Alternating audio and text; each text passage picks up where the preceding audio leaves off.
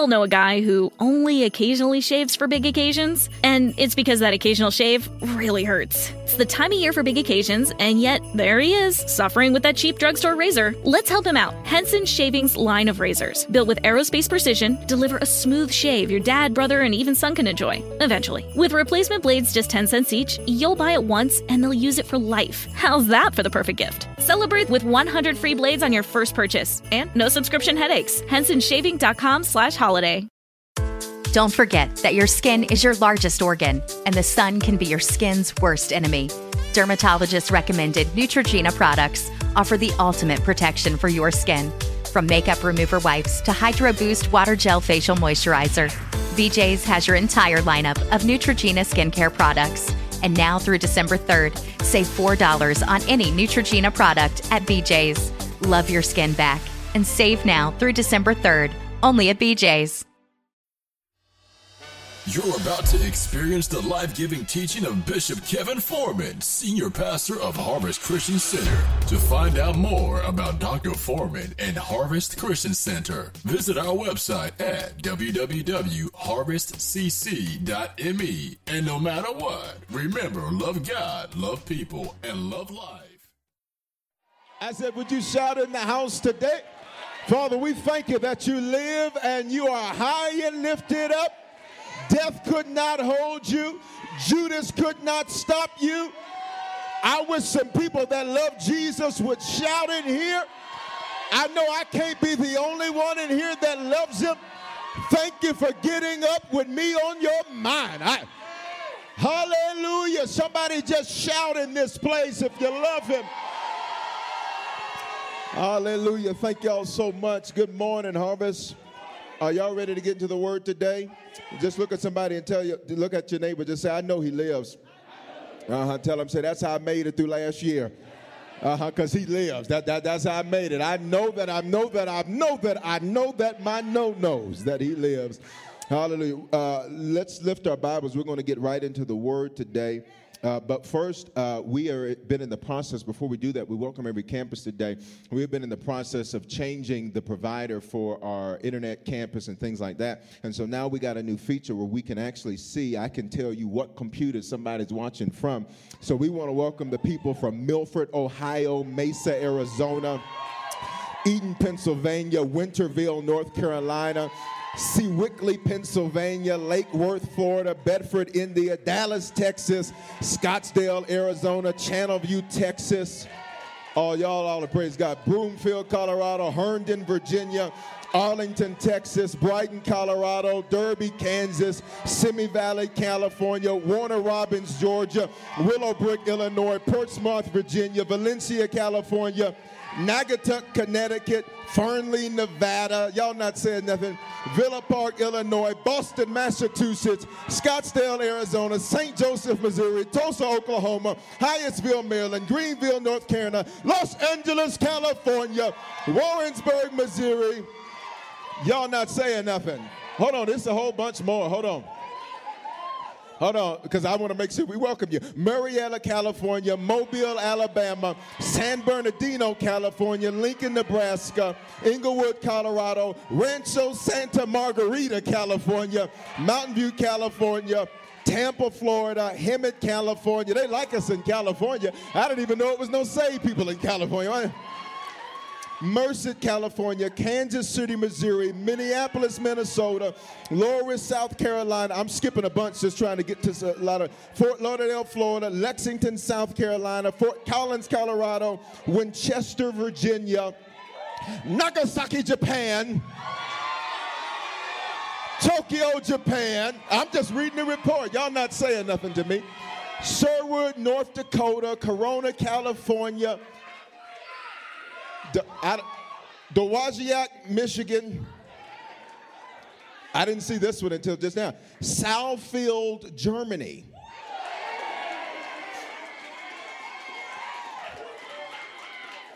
Titusville, Pennsylvania. Memphis, Tennessee. Memphis in the house. South Memphis. Okay, what's this? Bloomington, Illinois. Petersburg, Virginia. Trussville, Alabama. Richland, Washington, Chipley, Florida, Cochrane, Wisconsin, Murphy, North Carolina, Oh, and all of what I just called, I didn't mention a lot. That was just from last Sunday. All these pages from last Sunday. You ought to shout if you're excited that right now there are probably more people watching us than are even in here. But I'm so excited we had to add some more seats in here. You ought to shout about what God's doing in your church. We are so excited about it. So we welcome everybody watching. And I just wanted to let you know, because you hear me talk about it and you hear me greet people. And now with the new provider that we use, we're able to track all of that and see exactly where people are coming from. So we're excited about that. Amen? Are y'all ready to get in the Word of God today? I know you probably shouted out real good, but we're going to shout you some more today. Of course, we are in our series, Sins of the Fathers, Breaking Generational Curses. Let's lift our Bibles. We're going to get right into this word. Say it together. This is my Bible. It is the living Word of God. It gives me abundant life. I am not just a hearer of the Word. I'm a doer of the Word. This Word teaches me that I am more than a conqueror. My spirit and my mind are prepared to receive and apply the message that... Remain standing, if you will, for one moment. Go to Numbers chapter 14. Numbers chapter 14. Once again, we welcome those watching at every campus today. We're excited that you're in this experience with us. So many places I did not call out. We thank God for that. What an awesome testimony to the greatness of our God and to the greatness of the people of the Harvest Aurora campus. Amen. Numbers chapter 14, verse number 18. When you have it, say, I got it, Bishop. If you're still flipping, say, hold on, Bishop. Okay, I'll wait on you. Now, this one's real easy. This one's towards the front. Okay, if you back by maps, you went too far. Numbers chapter 14, verse 18. You got it? It says, the Lord is long-suffering. Say he's patient. Now, in the last message, I taught you that patience had dual meaning. Patience here means that God says that don't think that he lets people that you think got overarmed you or did you wrong. Don't let his delay in dealing with them make you think that they got away with it. But then patience has another meaning. Say another meaning. God is patient with you while you're changing. God says, while you in your process of change, I'll have more patience with you than you might have with yourself. And sometimes you'll be beating yourself up and beating yourself down. And God says, but I'm patient with you because I'm long-suffering with you. Somebody shout, he's patient with me. Then he says, and abundant in mercy. Mercy is when God does not permit what you do deserve to happen to you. Forgiving iniquity and transgression. But he by no means clears the guilty, but visiting the iniquity, say generational sin, of the fathers or the previous generations on the children to the third and fourth generation. Look at your neighbor, say, neighbor, you look nice and young today. But the truth be told, you're a couple hundred years old. Because the reality is, the truth of the matter is, you spend most of your life working past the mess and the drama from the generations before you, and by the time you conquer that stuff, life over. That was the truth yesterday. But in this series and today, for the rest of your life, by the time we complete this series, there's going to be some stuff in your bloodline that's totally conquered. And I realize this isn't everybody because some folk like being jacked up. But for those of you that are excited about breaking every generational curse and seeing a new destiny and a new future, I need you to put a down payment on your praise right here. This ain't for everybody, but this is just for those that say, I'm so excited that I'm the curse breaker. And I know I'm the curse breaker because I got a chance to break it. Father, I decrease now that you might increase. I am your mouthpiece. Speak through me, Father, that we might move and walk in those things that you have ordained. We bless you and we honor you this day, sir. We thank you that we are curse breakers. I said we thank you that we are curse breakers. The generations before didn't have the knowledge or the fortitude or both to fight them. But we declare that we are the generation that destroys them. Because a generation is not chronological, but a generation is a mindset. And we are the mindset that says being jacked up ends with us. Having lack ends with us. Having drama ends with us. Having mess ends with us. And we honor you for it now in Jesus' name. Customize, tailor, make this word for us, your people, as we move in what you have ordained. In Jesus' name, somebody shout hallelujah. Hallelujah. As you take your seats, high five 2 or 3 people and say, curse the curse, curse the curse. See, today this message is just for those of you that are so sick and tired of being sick and tired, you finna cuss your sick and tired out. This is just for those of you that say, I'm sick and tired of dealing with the same thing year after year after year, and it's time for something to change. It's time for there to be some increase. It's time to see those things God has promised. I do not believe that God went through everything he did on Calvary so I can live a messed up, jacked up, miserable life. He died for it so I do not have to die from it. And I wish I had a church in here that knew what I was saying. In this series, we've learned that there are 3 primary forms of sin according to the scriptures. The first we understand is sin, which literally means to what? Miss the mark. Second, it's transgression, which is to willfully deviate from that which you know to be correct. And the third, which we're dealing with in this series, is iniquity. Say iniquity. That is generational sin now that is passed down. And we understand that this series has been designed to equip us and empower us to conquer the iniquity of our bloodline. Say, I am the curse breaker. Today, I'm going to curse the curse. You do understand what that means. The curse is empowerment to fail. So essentially what we're saying is everything that's been empowering you to fail, you're now going to empower it to fail. God, I wish I had a church. I'll just get back on a plane if y'all ain't going to say nothing here. I wish I had a people that said, I'm going to finally turn the tables, and I'm not going to be the victim no more, but I'm getting ready to make the victim of what's been trying to victimize me. Y'all not hearing what I'm saying. I think there's somebody in here that says, I'm getting ready to turn the tables, man, because I've been running scared thinking I can't do nothing great with my life, but I'm getting ready to turn around and start fighting back. Where are the fighters at in the house? I'm not laying down and taking this another day. Watch this. What is? We discussed this, a generational curse. We've been talking about this. A generational curse is a destructive pattern of behavior that is passed down from one generation to the next. This means that some of the issues you deal with can be linked to the generations before you.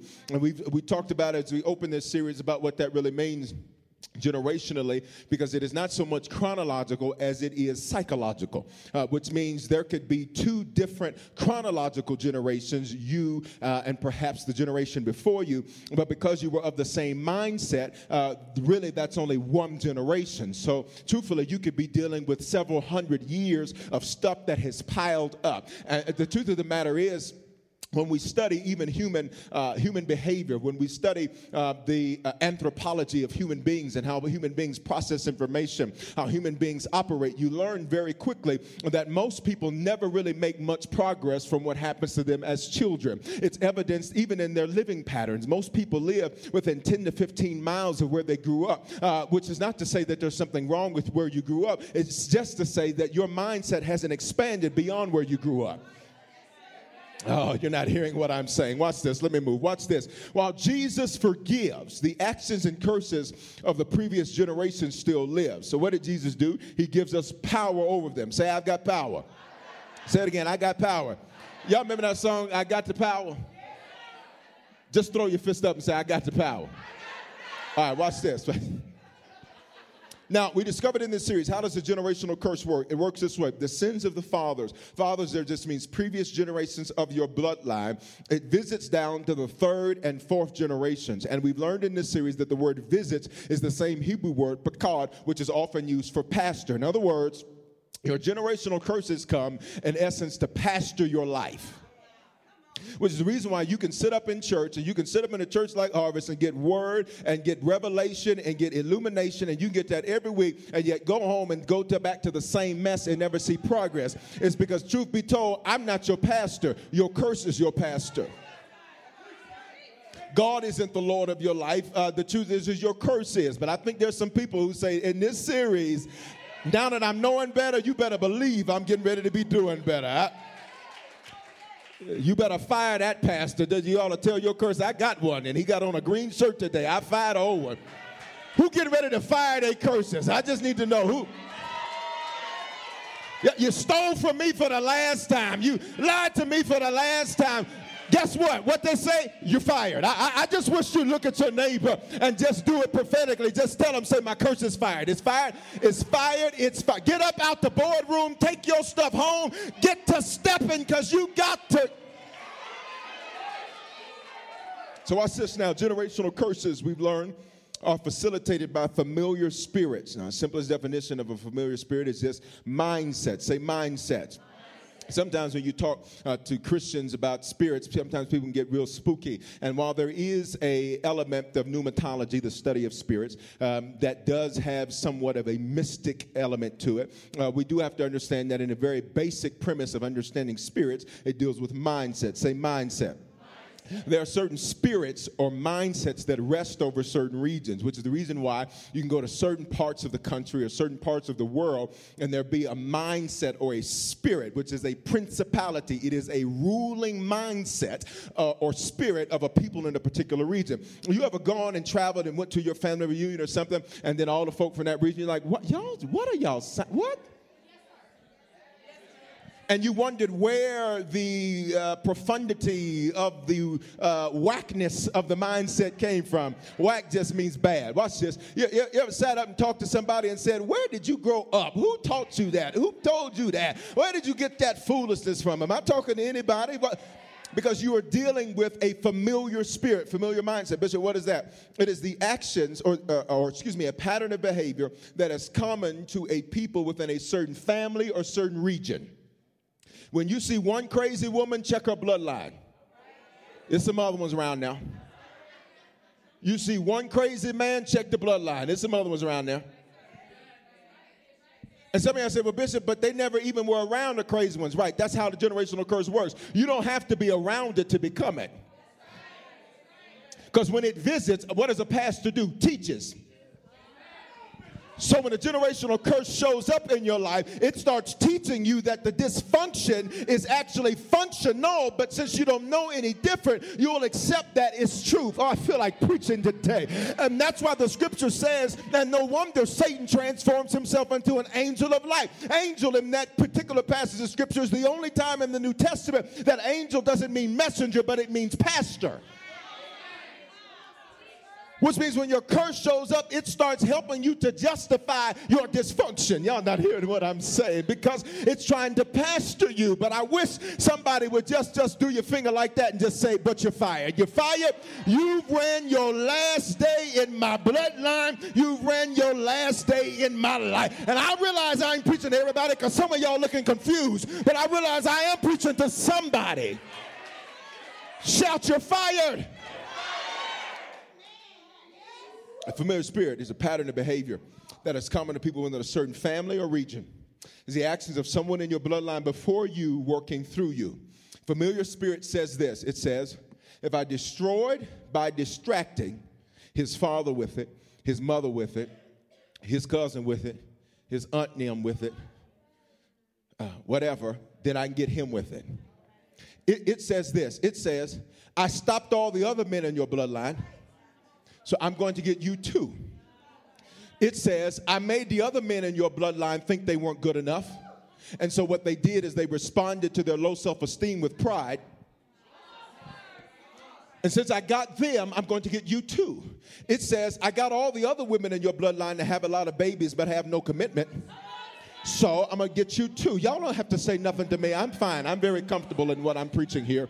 It will say that if I got the generations before you, I'll get you. It says, I got all the other people in your bloodline to run just before things got good. So I'm going to get you too. I got the other ones to act crazy with the people that were for him and to befriend the people that were against him. I'll get you too. If I got Judas, then I'm going to have Judas Jr. If I got Judas Jr., I'm going to have Judas the Third, because it says, I know you better than you know yourself. I've been studying you. I know what you like. I know what you've been towards. I know just when to come and talk to you. I know when you feel depressed. I know you because I've been studying you, because I've been in your bloodline for years, and nobody else had the audacity to challenge me. But one day you came to a church and you heard the word of the Lord that says, I don't have to work in this curse another day in my life. But nonetheless, it studies It studies. It knows what to use. It knows what's to sin. It knows what to say. It knows the looks that even when you tell other people, how you doing? I'm fine. It knows what you really mean. It knows what I'm fine means in the Hebrew. You follow? It knows what I'm fine means in the Greek. It knows what you're really trying to say when you did not say it, because it has been in your bloodline for generations. Now watch this. Watch this. I need you to move with me. Y'all move with me? Now, all that we've already covered. Now, watch this. Generational curses are normally perpetuated by three sources. They're normally perpetuated by three sources. The first is family or familiar people. Now, if you study the Bible, it's so interesting because we live in a culture that wants to create Jesus in their image. And so they will say, well, Jesus would do this. And if you read the Bible, Jesus said the exact opposite of what he'd do. But Jesus was just a man of peace. Can you read? Jesus specifically said, I didn't come to bring no peace. Jesus said, I came with a sword, the word. He said, I came to turn mama against daughter, daughter against sister. What did he mean by turn against? He said, because when they start serving me, they're going to realize that I got to leave the dysfunction of my bloodline. And so that means you're going to have to say to some relatives, I love you, but I got to love you from over here because you want to be messed up all your life, and I'm not having that in my... You may be their grandmama, but you crazy, so no, my kids can't come over there. Y'all ain't gonna say nothing to me. You may be my blood, but blood is not thicker than water because that ain't in the Bible. That just means we're related. If we're not going the same direction, we ain't family.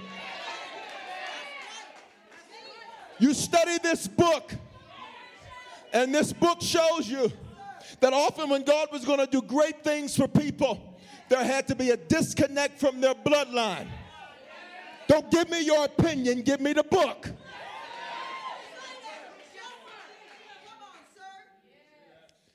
God says to Abram, he says, I'm going to make you great. He said, but I want you to leave. Every time I say this, it's so remarkable. He said, I want you to get away from your father's house, from your bloodline. Here's the trip. His father was dead. So he wasn't even saying, I want you to literally get away from that man. He was saying, but what that man taught you and what his daddy taught him. See, what you don't understand is Abram was the first in his bloodline to serve the one true God. Terah was an idol worshiper who worshiped many gods. He was polytheistic. Abram was the first in his bloodline to be monotheistic, worshiping the God who would later be the God of the Hebrews. You know his name. In the scripture, the Jews would not dare to even utter the name, so they just said the name because they understood Ten Commandments said, don't take the name of the Lord thy God in vain. God, just for those of you that don't know, is not his name. God is a title. It's a 6th century term from the Germanic word Gudam. God's name is, I feel like teaching for just a moment. God's name in the Hebrew is Yud-Heh-Wav-Heh, which in Scripture you will see it all caps, L-O-R-D, which is an acronym Y-H-W-H. Watch this now. When you see that, God was using his real name. In other words, it is the equivalent of if you've ever been in trouble and somebody didn't just call you by your first name, but they called your whole name. Christopher Michael Williams, come here. In other words, when God uses his full name, God says, I'm taking this thing personal because I let you call me by my first, middle, and last name. You're not hearing what I'm saying. So, Bishop, what is it that you're trying to say? Watch this now. If you study the book, Terah was an idol worshiper. That's Abram's father, T-E-R-H. His name literally means wild goat, loiterer. You know what a loiterer does. Matter of fact, they got signs now in front of places that say no loitering allowed. Because you know what loitering is? Loitering, watch this, it is a bunch of people standing around talking about what they want to do. But they're not doers. They're talkers. And I didn't come to preach to a bunch of folk that just want to be talkers. I came to preach to some people that say, I'm not just a talker, but I'm a doer. And I may have had some bad years before, but this year, this the year I'm going to do it. This is the year that where the doers at in the house? I just need to. Loiterers also are bad because, watch this, they will keep people who want to come spend money from entering an establishment. Yeah, drove up somewhere and saw people loitering and said, I'm just going to go somewhere else. That's the way some of the good stuff that was supposed to happen to you has been. It's God sent it and it showed up but said it's too much terror out here. It's too much loitering going out here. They talking but they ain't doing nothing. But I believe this is the year for somebody that says, I'm going to do it.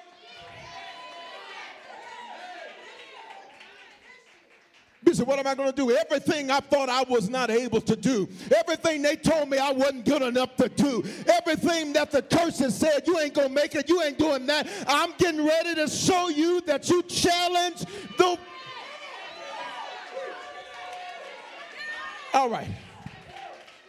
Perpetuated by three sources. The first source, family or familiar people. That's just how we are. You know, you got familiar people because you got that person you grew up with that you call cousin. That is not your cousin. And what you don't understand is by calling them cousin, what you have done is invited, watch this. Can I get deep for a moment? You've invited their dysfunction into your already dysfunctional situation because you've made them family. That's my play sister. Well, you better understand your play sister got some stuff that you just invited into the dysfunction of your bloodline. Yeah, okay, whatever. So they're perpetuated first by family or familiar people. You study this book, every time God was getting ready to do something great with anybody, there had to be a separation, sometimes, in fact, many times, physically from their bloodline.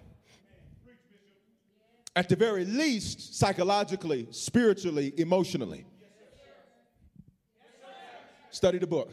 Happened with Abram. Study the book. Happened with Elisha. Study the book.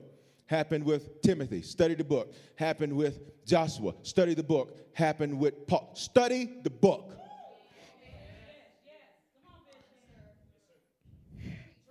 I'd work that, but the second way a curse is normally perpetuated is by mindset. What does the mindset say? This is just how it has to be. That's just how it has to be. That's all I know. That's all I know. Oftentimes we get caught into stuff because we say that's all I know. And that's all I know. So I chose to be a zero when I could have been a superhero, because that's old country talk for you. Because that's all I know. That's all I know. I chose to watch this. Watch this. This ain't you. This is somebody you know. That they chose to have bad credit. Oh, I know y'all don't like talking about that in church. But they chose to have bad credit because that's all they knew. So they watched mama not pay bills on time. They watched mama duck and dive and pretend she wasn't at home.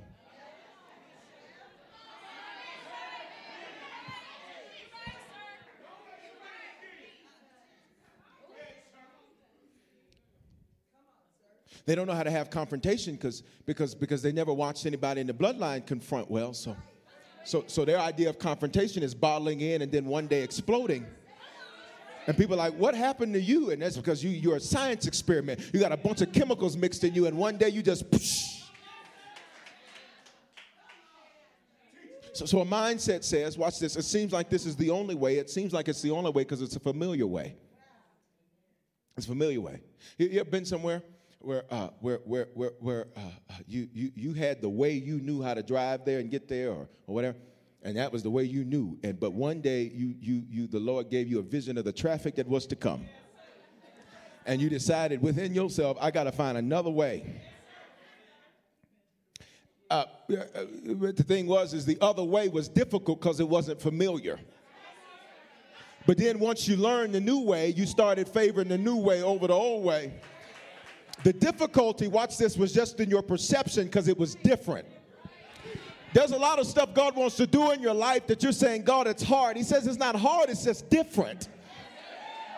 Stop saying this is so hard, but the Lord is good. It is not hard, it is just different. Stop saying it's just so rough for me. It is not rough, it's just different. You've been used to just slipping by, and God says, but I want you to thrive, and so it's just different. Third way a curse is perpetuated is by a yoke. A yoke, now I've taught you, was they had a few different versions, but the primary version of a yoke, it was a wooden instrument that was connected one ox to another ox, one animal to another ox. So with one yoke, you had literally two animals because they were connected through the yoke. And so the scripture says in Isaiah that the anointing breaks, watch this, it doesn't break the curse, it breaks the yoke. Because the curse isn't the issue. The issue is that you're yoked to it. The issue is that you're connected to it. See, let me help some of y'all understand something. You keep sitting up trying to have a come to Jesus meeting with relatives and families and friends, and you're trying to figure out why they don't want to change like you're changing. And you're trying to figure out, well, why won't they do this? And why are they doing this? And why are they doing this? And God is saying, listen, that's going to be what that's going to be. You can't do nothing about that. What you need to do is just get yourself unyoked from that. Which means I'm going to pray for you. I'm going to expect God to do great things for you. But I'm moving forward. I'm going on with my journey. And so if you want to stay here and be sad and mad and depressed, you're going to have to do that by yourself because I'm not showing up to a pity party. I had my last one last year. Had my last pity party last year. Had my last woe is me last year. Had my... So watch this. So a yoke says... Well, how do I change now? I'm 63. I'm 13. I'm 23. I'm 33. I'm 43. I'm 53. 73. 103. Me and Jesus went to school. How do I change now? Watch this. I'm going to help you something. Can I help you something? Y'all sure? All right, watch this. You'll remember this. Joe Harris created Trick, the Trix rabbit. You know, the cereal. He was an anthropomorphic cartoon rabbit who debuted in a 1959 Trix television commercial. And watch this, he continually attempted to trick children into giving him a bowl of cereal.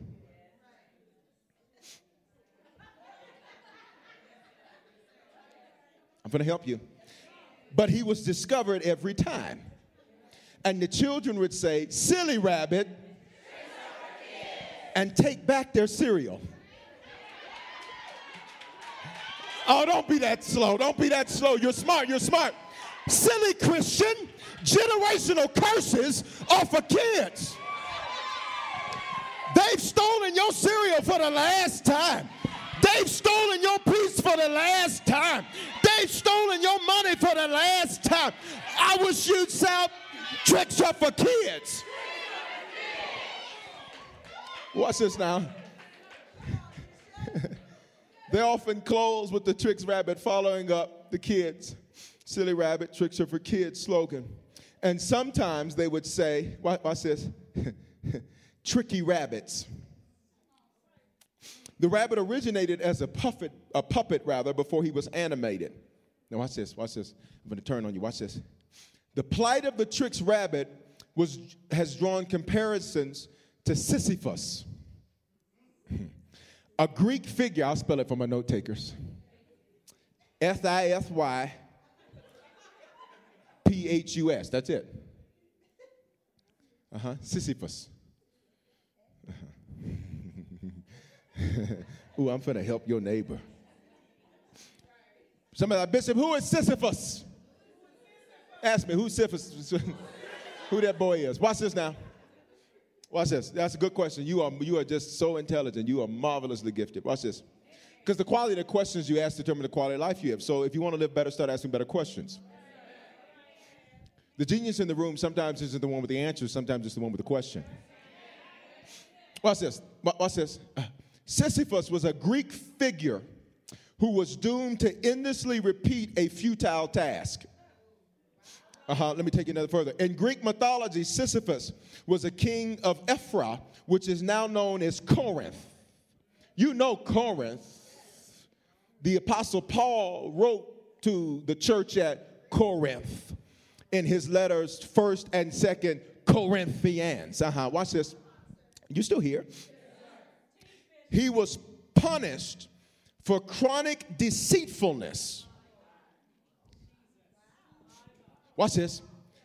By being compelled to roll a big boulder up a hill to only watch it roll back down and to repeat that action forever.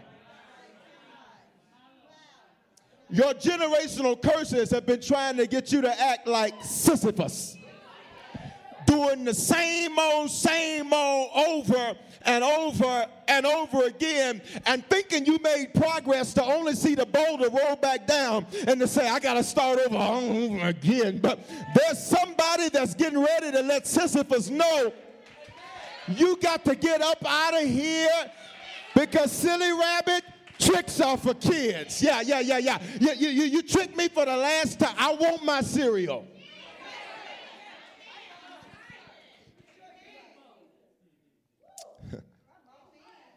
Now watch this. Can I take you another further? Well, watch this. Silly person. Generational curses are for kids. Watch this. Silly Christian. Being messed up is for kids. Well, this is just what I got to deal with. Says who? This is just how life is going to be for me. Says who? Well, I just got to be broke down, messed up, and mad all the time. But blessed be God. How you going to say blessed be God next to a confession that's jacked? Well, at least I'm doing better than so-and-so. Really? You compare yourself with average to determine whether or not you're doing something? How you going to compare yourself with a fool to determine whether or not you're doing something? Well, at least I made more progress than so-and-so. Why are you in competition with so-and-so? So-and-so is Sisyphus. Why are you competing with a fool?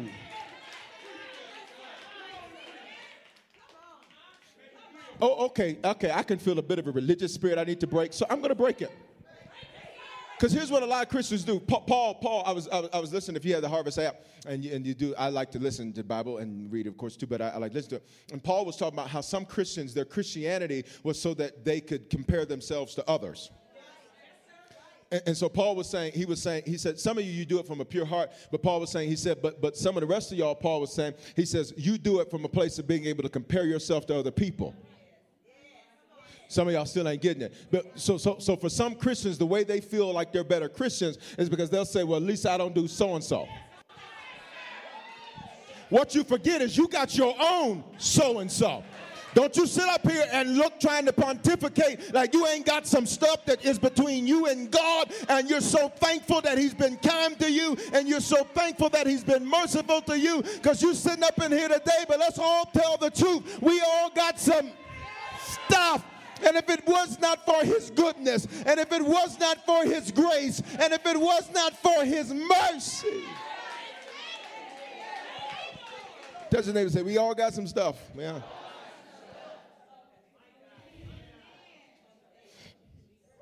But silly person, curses are. Okay, so can I make the connection? That's why Paul now in his letter says, when I was a child. Be a good church. Come on, be a good church. Make it easy for the bishop. When I was a child, I spoke like one. I acted like one. I justified being one. You know what kids do? They holler, scream, and want you to fix their problem. They make a mess and want somebody else to come clean it up. Paul says, when I was a child, I spoke like one, I acted like one, I thought like one. But when I put Sisyphus away, I realized that curses are for kids. I realized that generational drama is for kids. So it says, when I became a man, which then means being a male is by birth, being a man is by choice. Oh, here it is. Right, 1 Corinthians 13:11. I'll put it up for you. So let's make the connection. Sisyphus was the king of Corinth, and Paul's letter to the Corinthian church, he says, when I was a trick, and don't sit up here and act like you ain't never been no trick. There's some stuff that had you tricked out. Don't you sit up in here acting like that. Don't you do it. So Paul says to the people at Sisyphus, when you were a trick, you acted like a trick. You understood like a trick. You thought as a trick, but when you chose to become a man. Oh, I'm so glad there's some mighty men of valor here. I'm so glad that this is not a sexist word, but there's some mighty women here that when you chose to become a man, you put away your tricking. You put away your curses, because silly rabbit, curses are for kids.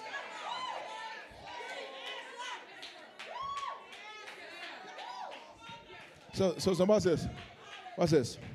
John 10:10 says this: the thief does not come except to steal, to kill, and to destroy. I am come, watch this, that you may have life, which means it's a choice. So many people are sitting up waiting on God to just boom, and God is like, but you ain't chose yet. Okay, come on, folks, come on. God is like, you ain't chose life yet because you've been playing with your tricks. You ain't chose life yet because you've been tolerating your curses. It's a choice. Stop wanting me to do for you what I've empowered you to do for yourself.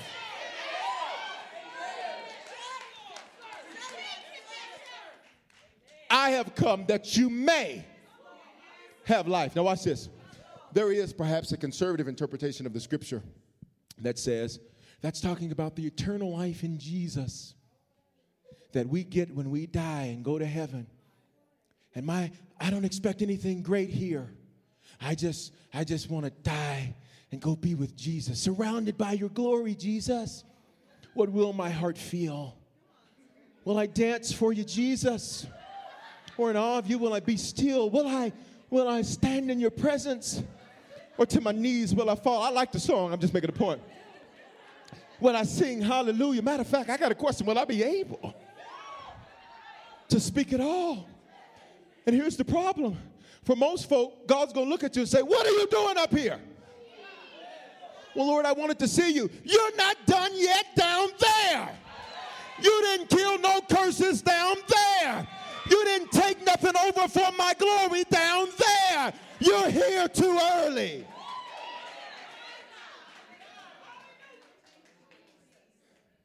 So there's a conservative interpretation of the scripture that comes from a very noble attempt. But I need you, can I take you another further? The word life here is zoe in the Greek, which means abundant, overflowing life. Often in the invitation, sometimes you'll hear me say, well, you got so much life that you're bringing others back to life, which means you have such an overflow of great things happening for you that you become the great thing maker for other people. Now, I know if you got a messed up mindset, it's difficult to wrap your mind around that, because sometimes in church you're taught to just get by through this wretched, old, miserable life so that you can die. But that's not the book. Don't give me your opinion. Give me the book. Somebody shout, give me the book. Jesus said the thief comes except to steal, kill, and destroy. I have come that you could choose better. Because you really can't choose better unless you have options. Jesus said, I came to give you an option that you could have abundant, overflowing life. And then he even repeats it, because life by itself means abundantly overflowing. So then he says, I came that you might have abundantly overflowing life, and you might have that abundantly overflowing life abundantly. Which means God says, when people see you, I want them to say, I want that. Not because of material things. No, but that could be part of it. But he said, I want them to see that your peace, when you should be crying, when you should be angry, I want them to see your shalom, nothing missing, nothing lacking, nothing broken. I want them to see that and say, I want some of that. And watch this, you have so much of it that you can let them hold on to some of yours. You need some peace, let me pray for you. And then when they leave from being around you, my God, I don't know what they prayed, I don't know what they did, but whatever so-and-so just prayed for me, I feel alive. Why? Because you got so much life, you're bringing others back to life. Watch this. Watch this. You hear? So there is a conservative interpretation of the text, which is noble. But there is what he actually said. Now watch this. Now this about made me shout. Actually, it did make me shout. Now, for those of you, maybe this is your first time, you're like, wow, they do a lot of shouting at that church. Do a lot of shouting because the Bible says to shout. And here's the other thing. Shouting, let me just teach you very quickly. Shouting in Scripture was a way, in Scripture, when they needed to call things in order, they would blow the ram's horn, which for Hebrews, they knew when they heard that order was coming. In fact, on a brand new Hebrew year, they would blow the shofar. That's why the Scripture, when Jesus is talking, he says, one will be in the field, one will be taken, one will not. Well, people have misinterpreted that Scripture. Some of you are busy, what are you talking about? Just stay with me. They misinterpreted that Scripture because what happened is one would hear the ram's horn, the other would not. One would hear the announcement of a new order, the other one would not. One would hear the announcement that yesterday is over and the other would not. So Jesus was saying one of them's going to get it and one of them's not, yet they're going to be right next to one another. That's why some of you can be sitting in this auditorium hearing this word today, and you might be getting it, but the person next to you got left in the field. But now watch this. That's just anecdotal, but watch this now. He says, the thief does not come except to steal, kill, and destroy. I'm coming that you might have Zoe, and that you might have Zoe more abundantly. Catch this out. You ready for thief? Thief here is, now most people, that's the devil. Oh, that devil just wants to kill you and destroy you. Somebody say, man, that devil is just so busy. Blessed be God. Somebody say, man, oh, the devil works. What? Who do you believe in? Do you serve God or do you serve the devil? I was traveling this week and I was listening to the radio, and I was listening to the station, and I said, if I said y'all can't say nothing about the devil, that's in the station. Folks, our God is awesome, but the devil certainly is busy. Well, who is God? If God be God, worship him. Somebody said, well, Bishop, I'm just saying. No, you're giving worth. The word worship comes from the old Anglo-Saxon word worship, which means to give something worth. So when you sit up and spend all your time talking about the devil this, the devil that, the devil this, you're actually worshiping him. And you're a Satan worshiper and don't even know it. You think because you ain't got a pentagram on and because you ain't got no red paint on your face that, oh, I love the Lord. Not if you talk more about the devil than you do your God. It's quiet in the cathedral today. Those you know, cathedral just means house of the bishop. Okay, watch this. You still here? Now look, the word thief here, you ready for this? It is the Greek word kleptes. Kleptes. Note takers, K-L-E-P-T-E-S. You ready for this? It means a thief who steals by stealth or in secret rather than in open with violence. The reason this whole concept of generational curses and breaking them can be so foreign for some people is because the thief didn't walk up to him and say, I got your mama, I'm getting ready to get you. It does it in secret. Come on, let's go back to week 1. It gets back here and says, I want you to know we got all the men in your family to give up. So we getting ready to do the same thing to you. But we ain't walking up to you and saying that's what we're going to do. We're going to hide back here in the cut. We're back here, and we're going to wait until you really feel good about yourself. God, I wish I had a church here. We're going to wait just until you think you're getting ready to have a breakthrough. And right when you feel like you're at the precipice of the greatest moment in your life, the thief, kleptis, comes in and says, I'm getting ready to steal, and I'm getting ready to kill, and I'm getting ready to destroy. Watch this, because the generational curse steals by stealth, and you don't often know what it is until you're taught what it is. You still here? So Jesus said, the stealth of a thief that operates in secret comes to steal, to kill, and destroy. I am come that you have a choice. The blessing to curse. Either way, the choice is, say your name. Say choose. And say do it fast. You don't have 6 months to come up with this choice. You don't have another year to come up with this choice. You wasted so many already. You don't have another year to sit up and wait to choose. Say, I choose the blessing now. Now watch this. Watch this. Watch this. In the last message, we started talking about what's been stealing, killing, and destroying in your life. So you understand this then? A generational curse is a thief who operates in stealth. It operates because you don't know what it is until it's already plundered you. It takes all your money for you to wake up one day and say, where the money? It takes all your peace for you to wake up one day angry and say, why am I mad? It takes you ruining every good thing that has happened to you for you to wake up and say, maybe I need to stop ruining every good thing that happens to me. But you've ruined so much that it takes your fight. So when you begin to break the curse, one of the first things we got to get you back is your fight. That's why today we're going to curse the curse. All right. Now, let me say this. Jesus and Harvest accepts and loves everybody. So when we got into this last week, that's why I did my best to finish it last week, because I didn't want to make no part 2 out of that one, because it got real quiet in the church.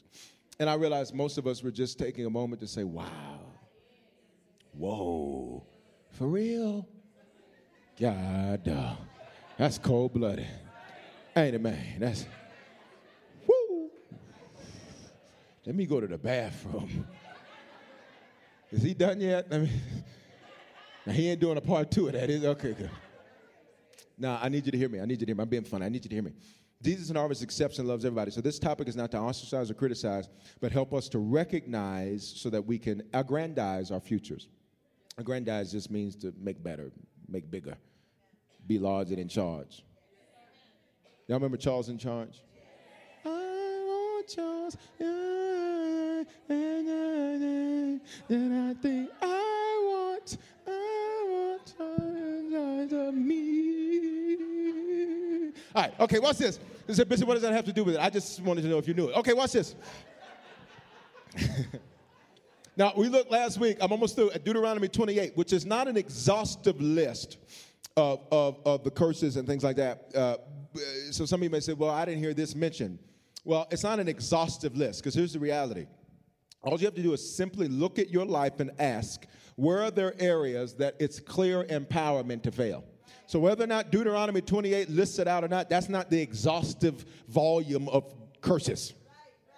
There's a lot of them, but it's not the exhaustive volume. So check this out. Now, when we review this very quickly today, I need you to view it through the lenses, watch this, that these things have been stealing, destroying, and killing. They've stolen your hope.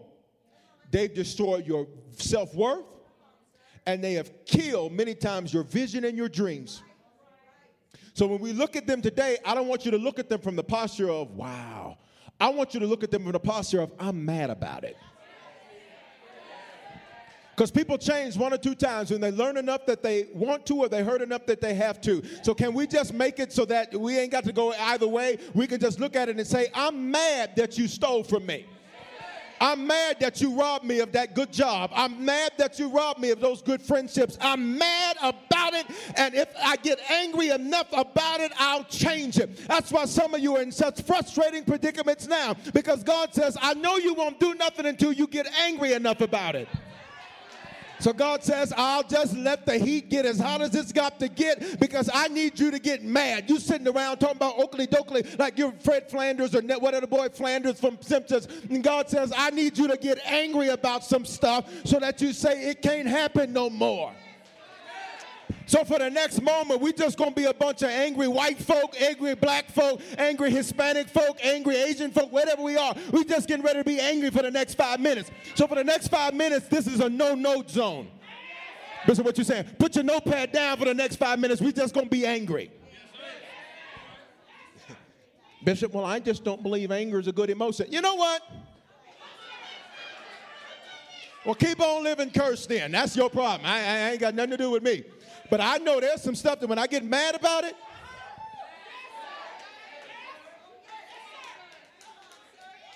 You ever got mad about living paycheck to paycheck and said, all right, no, I'm going to start tithing today. I'm going to start giving offerings today. I'm not going to see this lack in my life another day.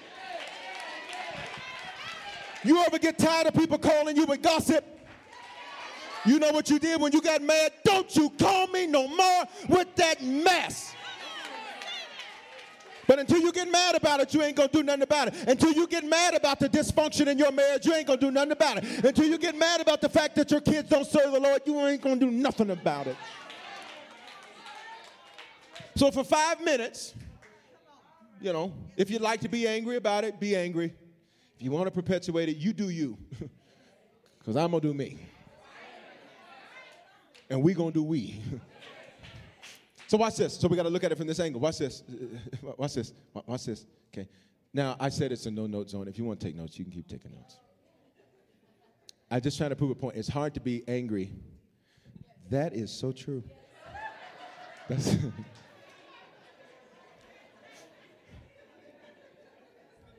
Pat Bowling got tired and angry of losing. So he said, I'm going to get John, and they're going to let him go. I'm getting paid. Y'all ain't saying nothing to me. Y'all ain't happy the team is it. And he said, I bet you we going to do something this year. When you get tired of losing, you're going to find a way to win. Didn't he do it?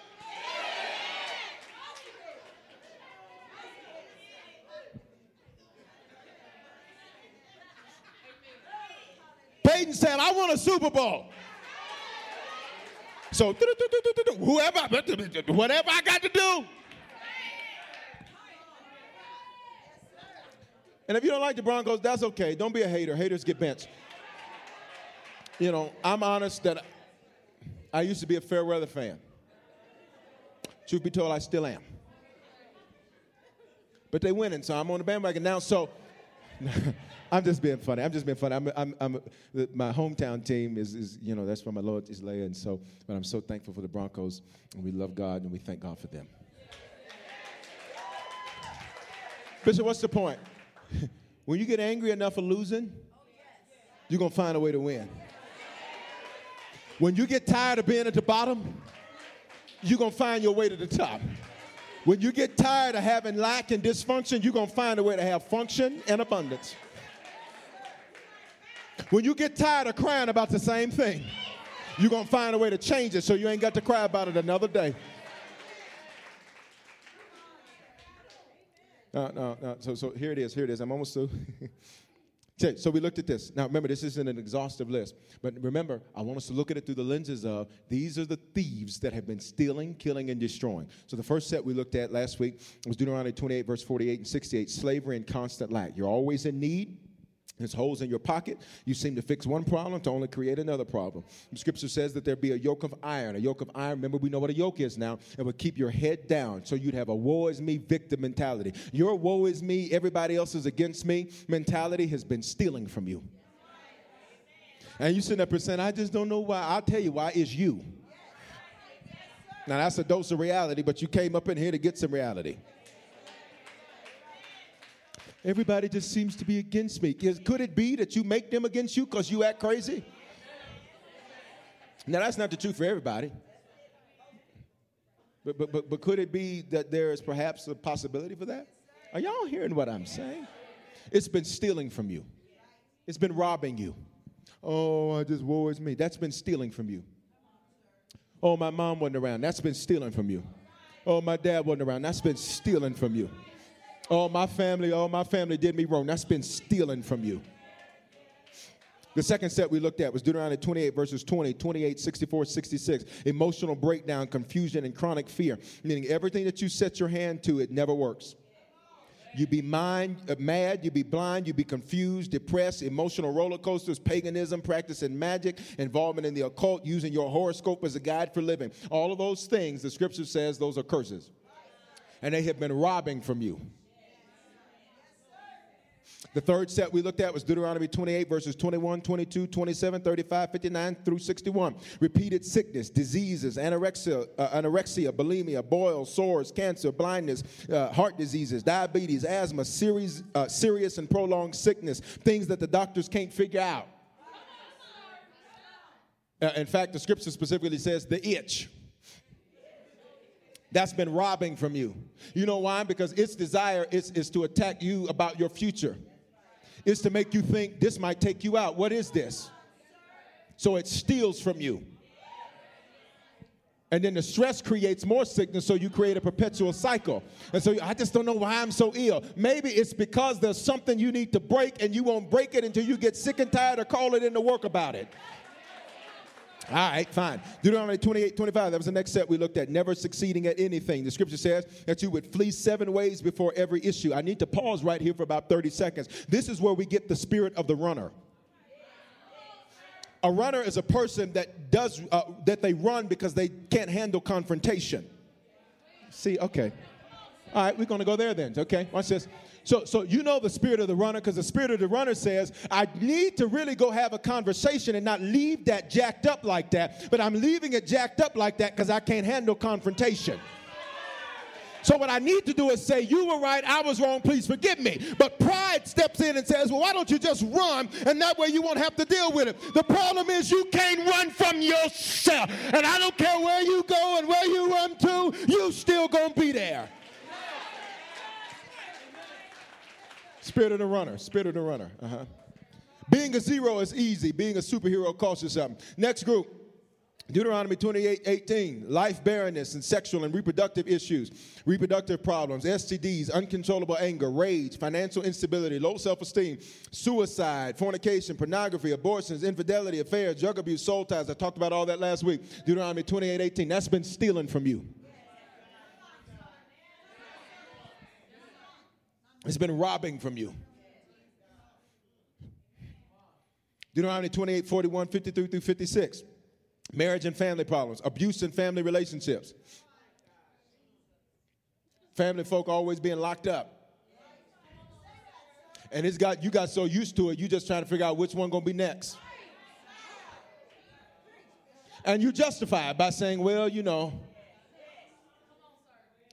And that's not, let me be clear, because remember, this isn't designed to judge or beat any of us down. It's just so we can see, oh, that doesn't have to be that way. Everybody can be at dinner? What? Say what?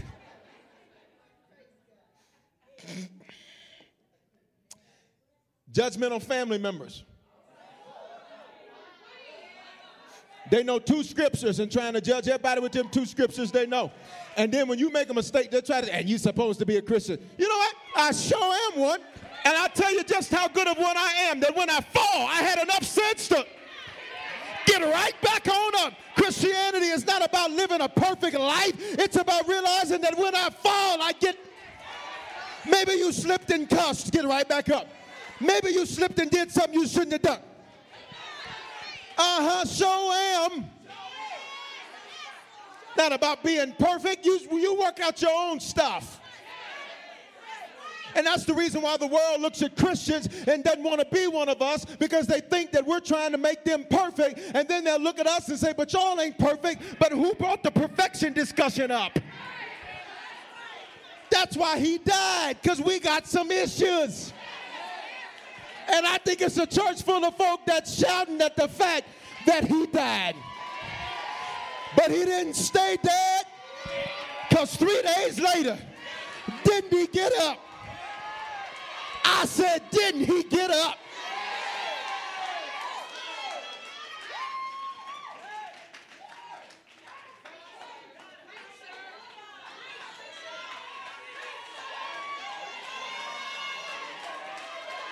You ought to stop letting people hold your failures over you.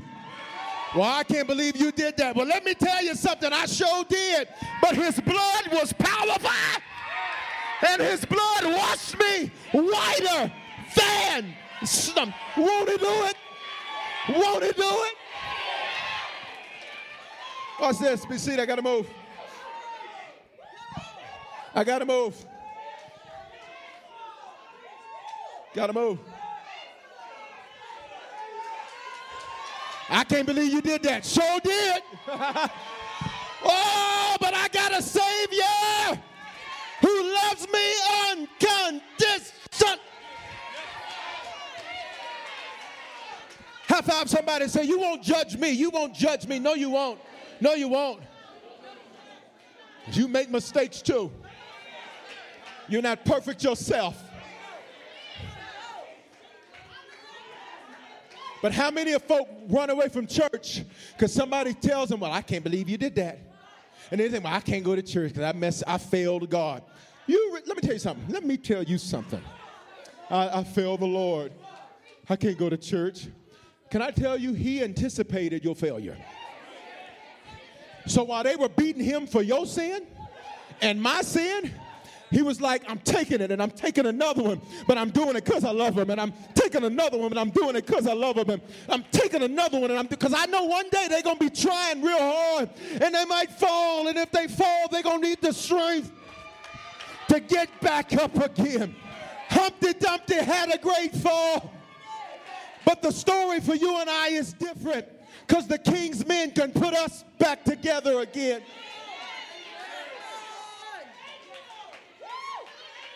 I can't pray because I let the Lord down. You better open your mouth and say something. I can't go to church. I let the Lord down. You better. This is not about trying to be perfect for the religious people in the room, but Bishop, Reverend Doctor, and it's most Reverend Doctor, thank you.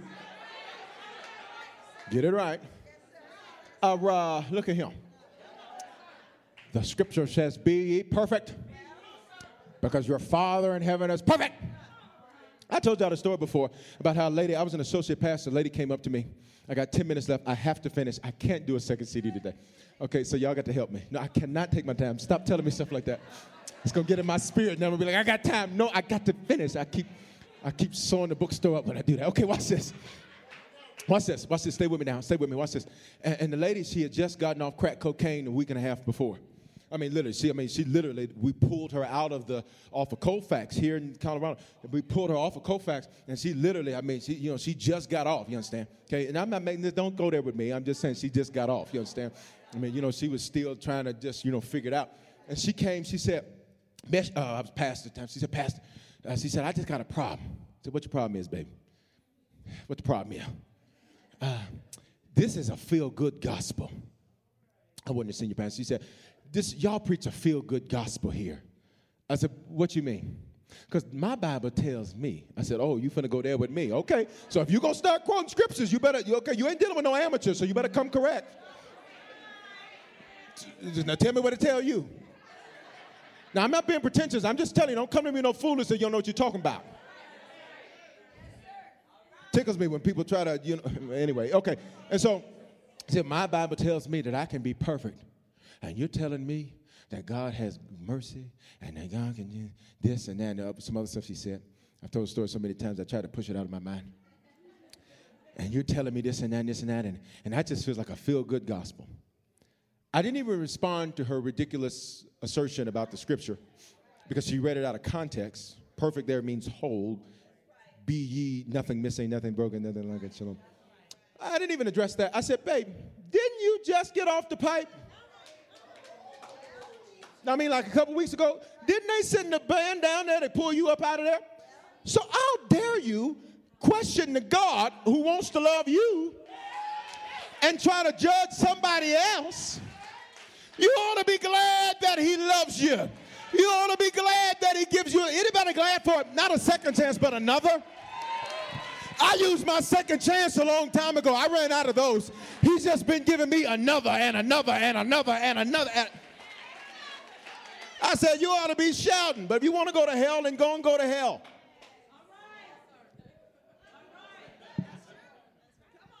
Okay, anyway, next. Deuteronomy 28:17, 29 through 30, and verse 42, financial insufficiency, being accident prone, and unnatural deaths. The way Christians are supposed to go out is we just close our eyes and go sleep. And the Bible says you can't kill a Christian. Christians just go sleep. That's why the scripture says death wears your sting. You can't kill a Christian. Because what's the promise for a Christian? Eternal life. And to be absent from the body is to be present with the Lord.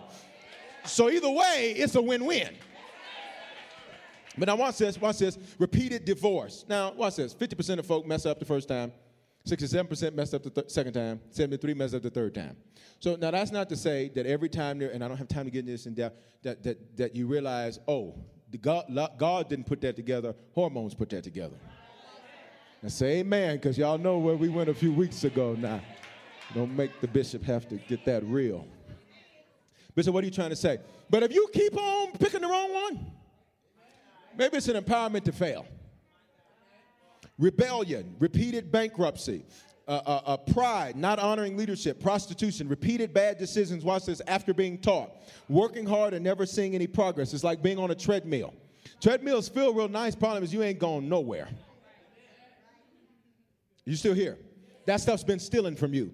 Deuteronomy 28:32, your children being married to their destruction.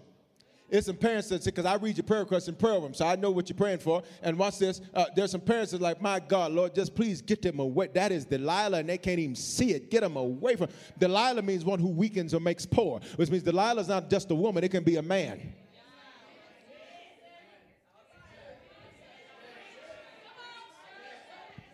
Delel. Yeah, Delel.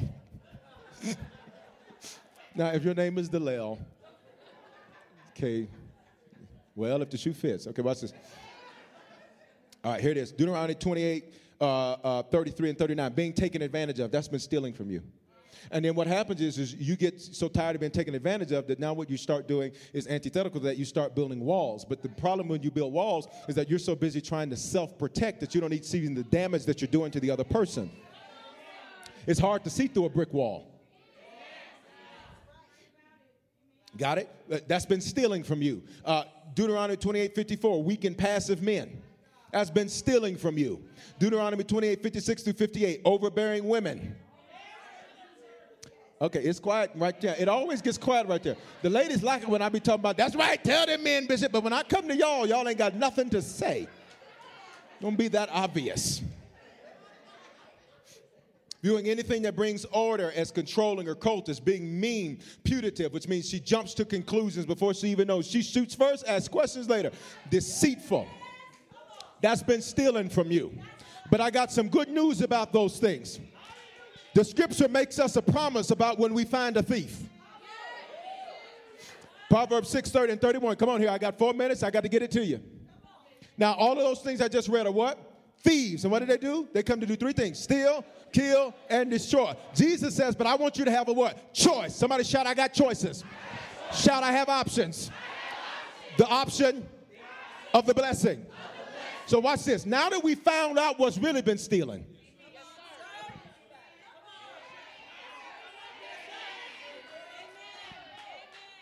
I don't have, God. Let me say it again. Now that we found out what's really been stealing.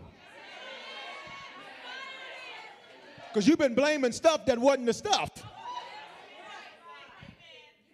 Now that we found out what's really been stealing, let's see what the Bible says about that. Proverbs 6:30. People, do not despise a thief if he steals to satisfy himself while he is starving. Now, I just wanted to give you that so you could see that we're talking about a thief in verse 31, since it doesn't directly say a thief, but it talks about a thief in verse 30, which tells us that verse 31 is talking about a thief. Here it is. Yet when he, who is he? A thief. Yet when he is found, he got to pay you back.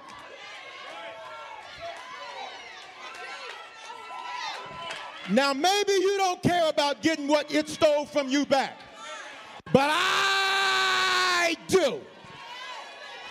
Put it up. Yet when he, who's he? Thief, is found, he's got to restore how much? And then here's what the Bible says. Even if it costs him everything he has. Now, be seated so I can just give you these couple words real quick, and then I know you're going to shout. I can see you want to shout. It's a shout getting ready to break out in here. It's a praise getting ready to break out in here. It's some rejoicing getting ready to break out in here. Some of you ain't clapped your hands all worship experience, but you're getting ready to, because I'm getting ready to tell you what God's trying to announce to you. Of all the places you could have been today, you're here. Why? Because God says, I got an announcement I'm trying to make to you. Sickness tried to keep you from church today. Loneliness tried to keep you from church today. Drama tried to keep you from church today, but there's some people that push through. And so heaven has an announcement for you. The original Hebrew, verse 31 says, yet when he is found. Now, in the original Hebrew, that's not how it's written. In the original Hebrew, it says, if but he be found. If but he be found. Bishop, what does that mean? Found there is the Hebrew word matzah, M-A-T-S-A-W, which means to, watch this, solve the riddle. Some of y'all been trying to figure out why.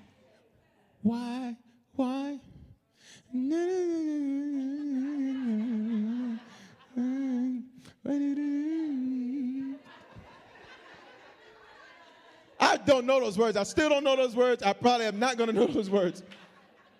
Some people trying to figure out why. Why this and why that and why this. Scripture says, if you solve the riddle.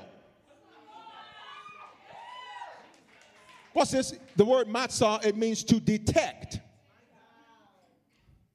Watch this. Watch this. But this is the definition I really like.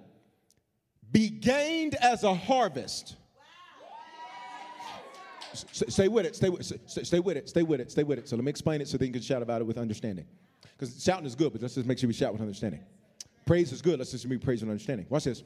It says, but if, watch this, original Hebrew, if but you gain a harvest because you've detected the riddle and solved the riddle.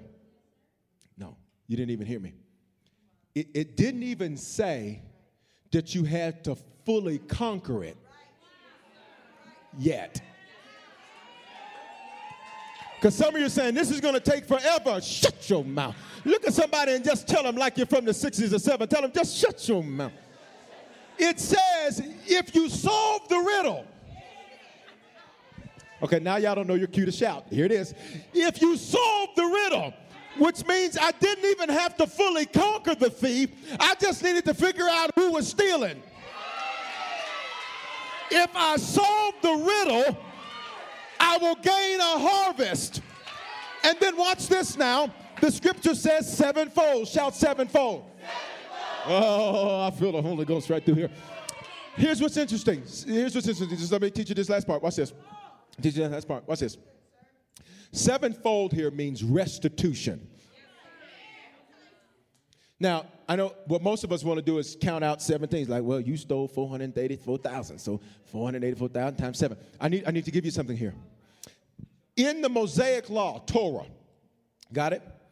If a thief was caught, from Exodus 22, he had to pay double. If you found him stealing and you found what he stole in his hand, he would give you fourfold, in some cases fivefold. So when the writer of this proverb, Book of Wisdom, when he says sevenfold, it's interesting because there is no specific law in Torah that dictates a sevenfold response. Bishop, what you trying to say? What is you talking about? So how much I'm going to get?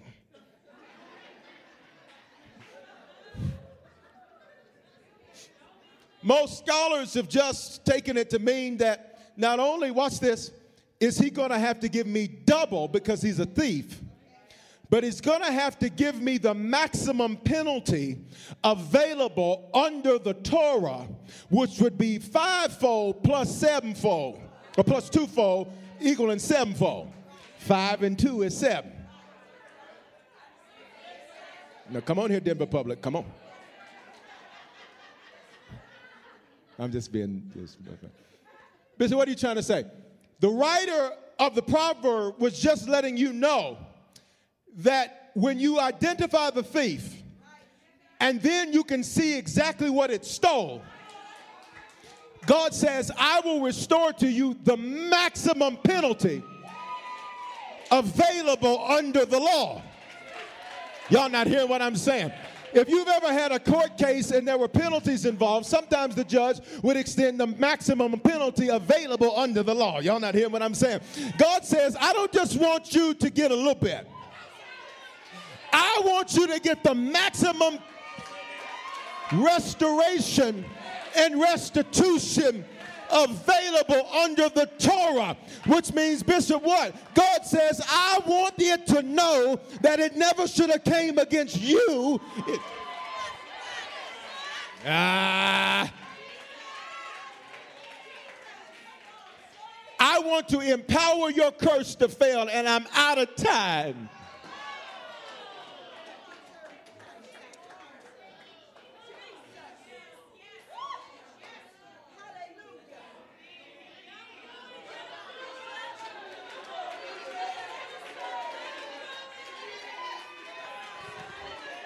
Y'all can take a little more.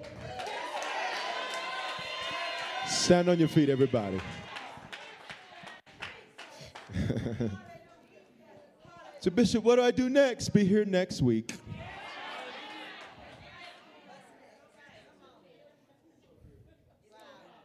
Be here next week as we continue, as the world turns. Because every now and then you might need a general hospital